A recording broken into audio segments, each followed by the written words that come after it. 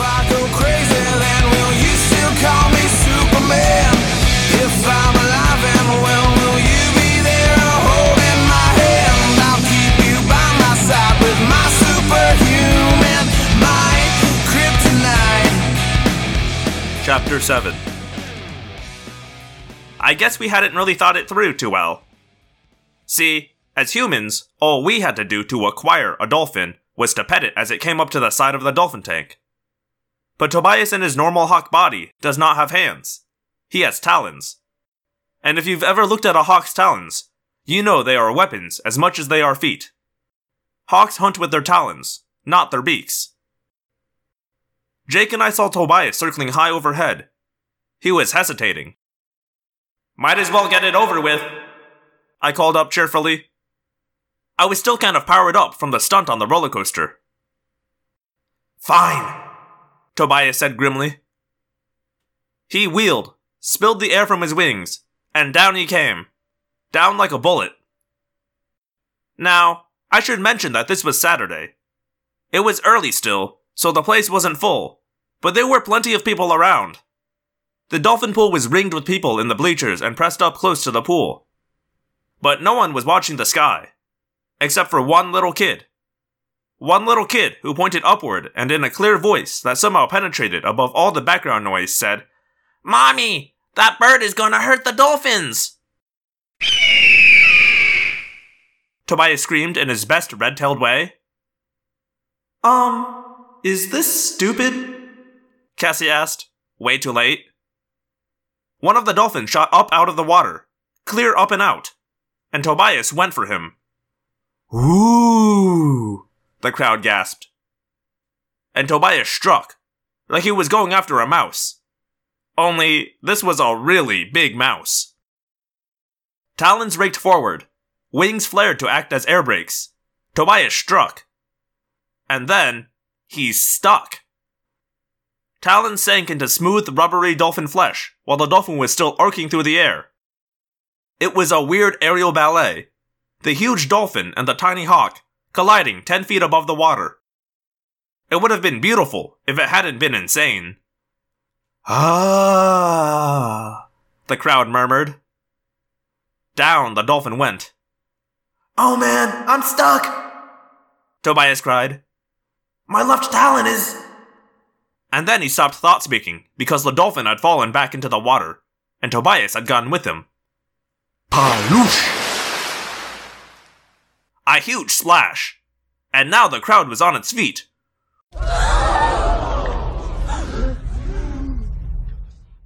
"Is this part of the show?" someone said. "No way, look at the dolphin trainers, they're going nuts!" It was true. The trainers were going ape. They were racing around the pool, trying to get the dolphin's attention, hoping to get it to pull over and let them grab the lunatic bird. But dolphins like to play, and this was a whole new cool game. I guess Tobias wasn't hurting the dolphin, because the dolphin just grinned his perpetual grin and went tearing through the water. Up, down, flying high, crashing deep. And all the while, Tobias kept yelling, "Ah! He's gonna drown me!" We all yelled helpful advice. "Hold your breath." "Gee, really? Do you think? Hold my breath?" Tobias managed to respond. "He must be okay," I said. "He's still capable of being sarcastic." "Let go," Axe advised. "Why didn't I think of that?" Tobias answered. "Ah!" "Start acquiring him," Rachel said. "It will put him in a trance." "I am acquiring him," Tobias said. "Guess what? He's not in a trance!" Ah! "I'm going to help," I said. "How?" Jake asked. "Kamikaze!" I aimed for where I thought Tobias would surface next. I spilled air from my wings, trimming my tail, and dived. Suddenly, the dolphin leapt clear of the water. He leapt, in fact, straight toward a hoop that was suspended over the water. It was easy to see that the dolphin would glide effortlessly through the circle. and it was just as easy to see that the hawk on his back would not fit. "Oh, no," Tobias said, matter-of-factly. I rocketed down, a white blur. Tobias was a target, swooping through the air on the back of the dolphin. I made a last-second adjustment with my tail and... bonk! I hit Tobias hard, knocking him clear of the dolphin. The dolphin shot through the hoop. "Ow!" Tobias yelled. "Ow yourself, I just saved your life," I said. Tobias flapped his sodden wings and labored for altitude. "Thanks. Next time find a way to save me that doesn't involve breaking any bones." Chapter 8. We flew from the gardens out toward the ocean. Everyone was in a pretty good mood, with the possible exception of Tobias. "The dolphin looked okay," Cassie said. "Very superficial cuts. The vets will put some salve on him and give him a preventative antibiotic, I suppose, just to be careful." "Well, as long as the dolphin is okay," Tobias said. "Because I really hope the dolphin is okay." "Are you going to be sarcastic for the rest of the day?"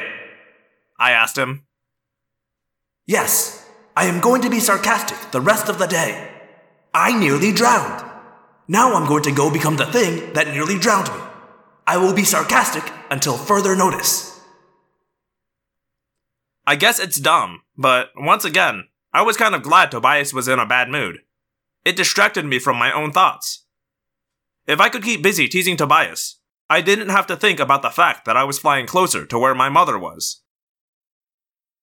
"You know," I said thoughtfully, "that could be a regular act at the gardens. Hawk and dolphin. Kind of a dolphin rodeo, if you really think about it." "Hey, Marco, you need to remember that you're just a lowly seagull right now, which is practically a pigeon, and I'm a hawk," Tobias said.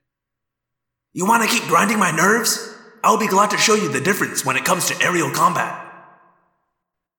"Dolphin rodeo. I'm just saying, it has possibilities." We flew across the beach and the surf line and out over the sparkling blue water.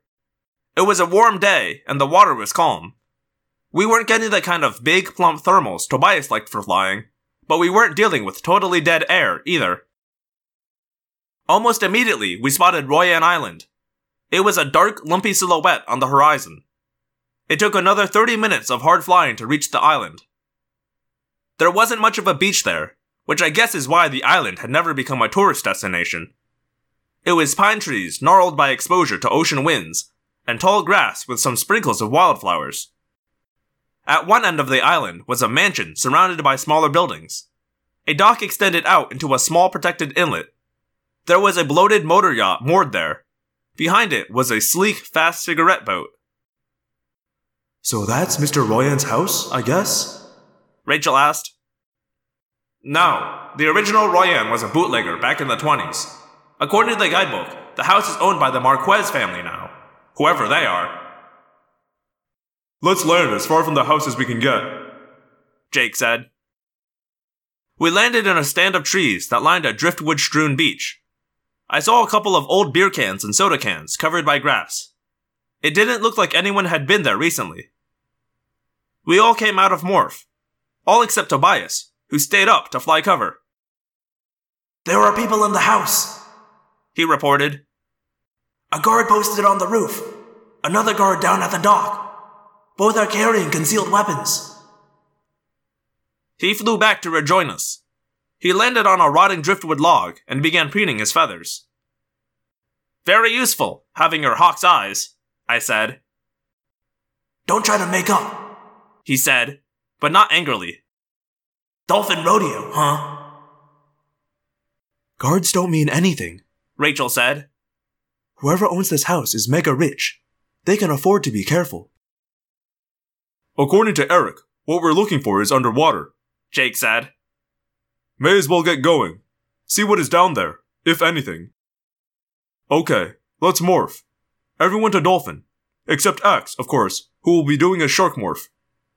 Jake looked at Axe, then at Axe's hooves. We need to get rid of those hoof marks in the sand. A Yeerk might possibly recognize them as Andalite. Yes, Prince Jake.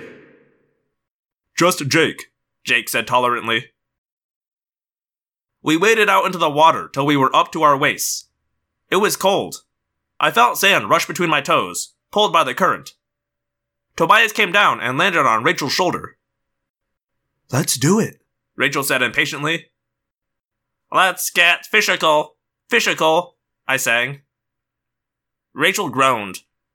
Olivia Newton-John?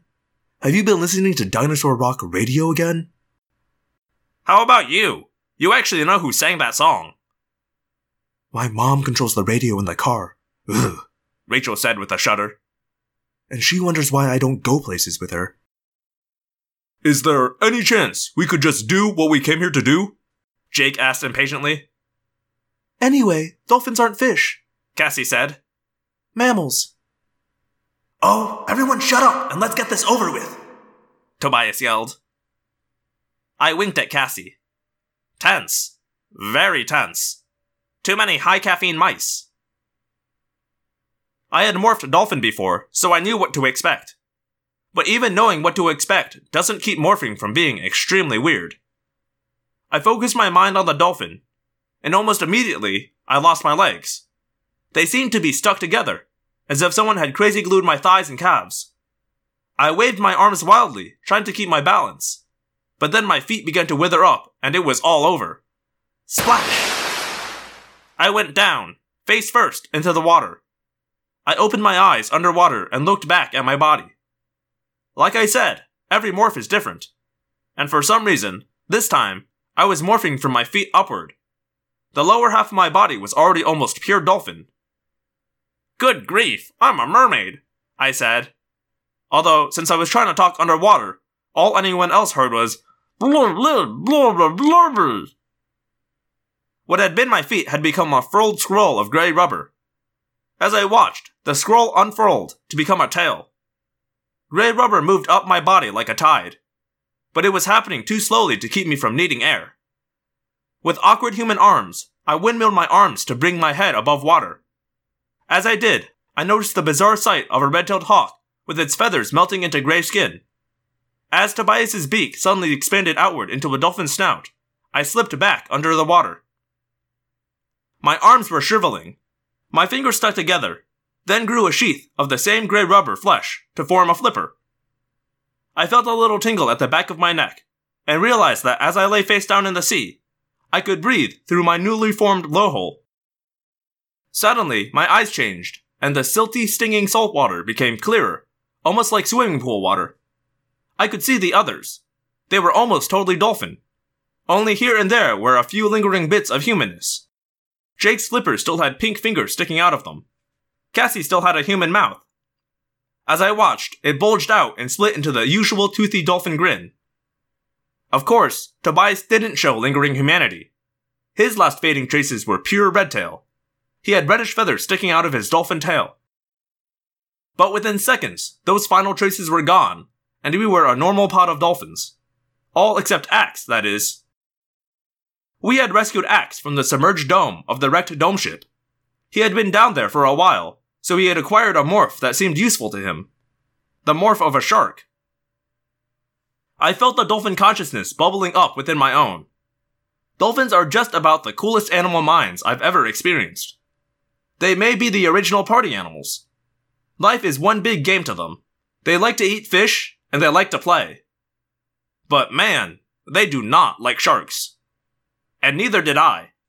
See, the first time I went into dolphin morph, a shark cut me almost in two. And that kind of thing will stick with you, you know? It's Axe, I told myself. Not a tiger shark. Just Axe.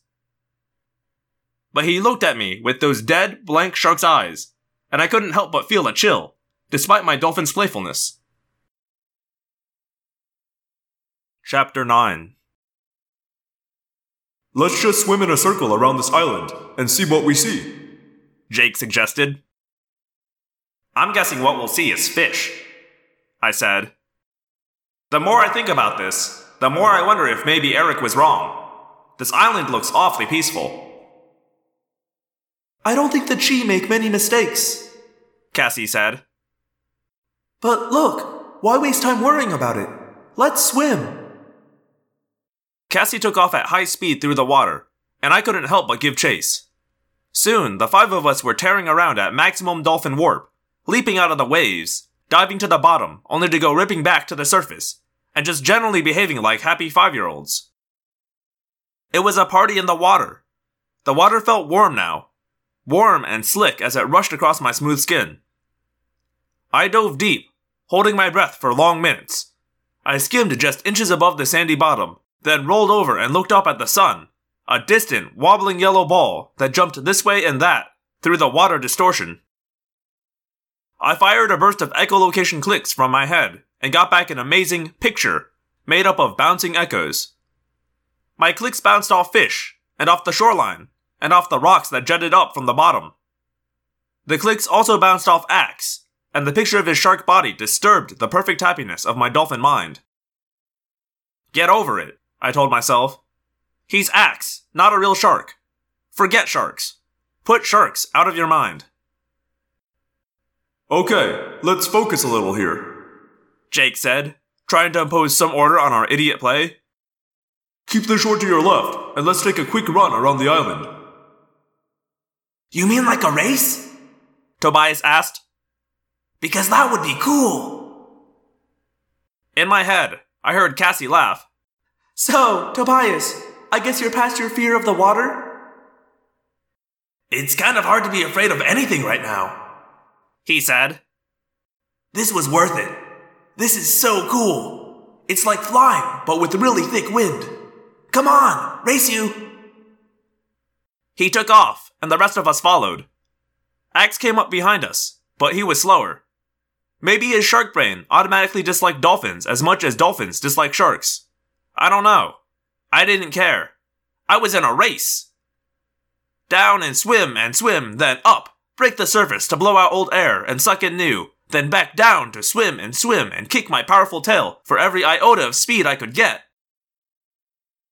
We were zooming madly through the water, each trying to be the fastest around the island. I hadn't been echolocating for a while, but then, as we turned a corner, I fired off a burst. The picture that came back made me stop dead in the water. What is that? What? Jake asked. Shoot some clicks, I said. I heard everyone blasting away, machine gun bursts of clicks. Whoa! What is it? Axe asked. Are you sensing something? What is that? Cassie asked. I don't know, but it isn't natural, that's for sure, Tobias said. Let's go see, I suggested. There are limits to this echolocation thing. We turned away from the island and headed farther out to sea. The thing we had sensed was composed of hard surfaces and sharp edges, and it was huge. Now our human minds were in charge again. At least mine was. Because I guess I knew this was what Eric had told us about. And if that part of his story was correct, then maybe the rest was too. Maybe my mother was down there, in that place of hard surfaces and sharp edges. We were in deep water, maybe 200 feet, when we reached the spot we were looking for. But there was nothing there. Nothing but waving seaweed and jutting rocks and schools of silvery fish. I fired another echolocation burst. According to my echolocation, there was a massive underwater structure of some sort directly in front of me. Eric's trick, I said. They're using the same trick the Chi use. It's a hologram. A hologram of a normal seabed. That way divers who may come around won't see it.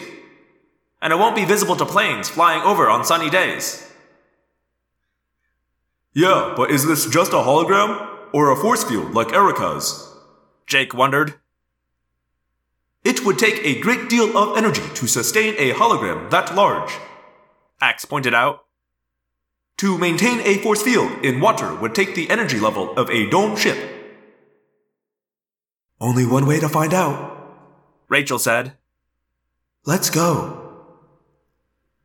We headed straight for the place our eyes told us was just seabed. We swam for maybe 50 feet, and then, everything changed. It was like sticking your head through a movie screen and suddenly seeing the stage behind it. There, less than a quarter mile from the mansion on Royan Island, and 200 feet underwater, was a pink-shaped structure built into the side of an underwater slope. There were 3 vast openings, each big enough to drive a dump truck through. 2 were closed by steel doors. The third was open, revealing a dark tunnel. Between these large openings were 2 circular portholes, covered by convex glass or plastic. I could see clearly through one of these transparent blisters. Inside, there were humans working at computer workstations. It looked weirdly normal, like any office full of engineers or whatever. A Dilbert-looking place. Except for the fact that it was in an underwater building. And of course, there was the fact that in Dilbert's world, there aren't Hork-Bajir standing guard.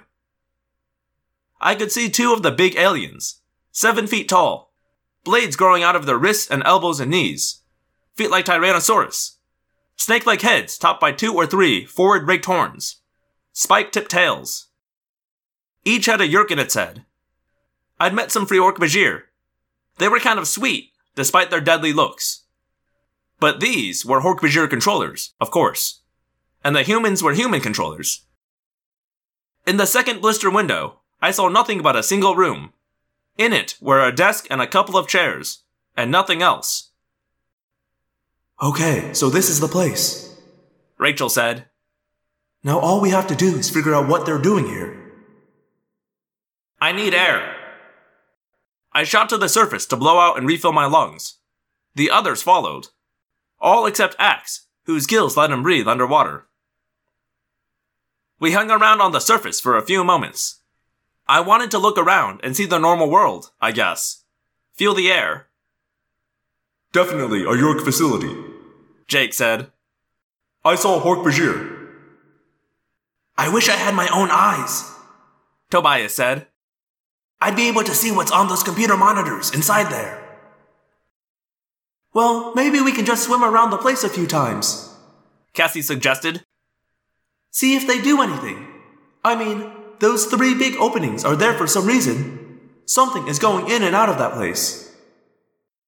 Excuse me? It was Axe. He was still down under. Yeah, Axe? What's up? Jake asked.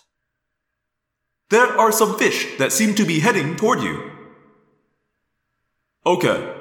I'm sure it's nothing to worry about. But something told me to ask for more details. Large fish, Axeman? Yes, as large as my current morph. And they are strange in shape. Strange how? Their heads. They have heads that are flat in the front, but extended out on each side. They have eyes at the end of each side extension. Also, they have fins like mine. It took a few seconds for me to process that word picture. A large fish with a dorsal fin and a head that... My dolphin heart stopped beating. Hammerheads! I yelled. Hammerheads!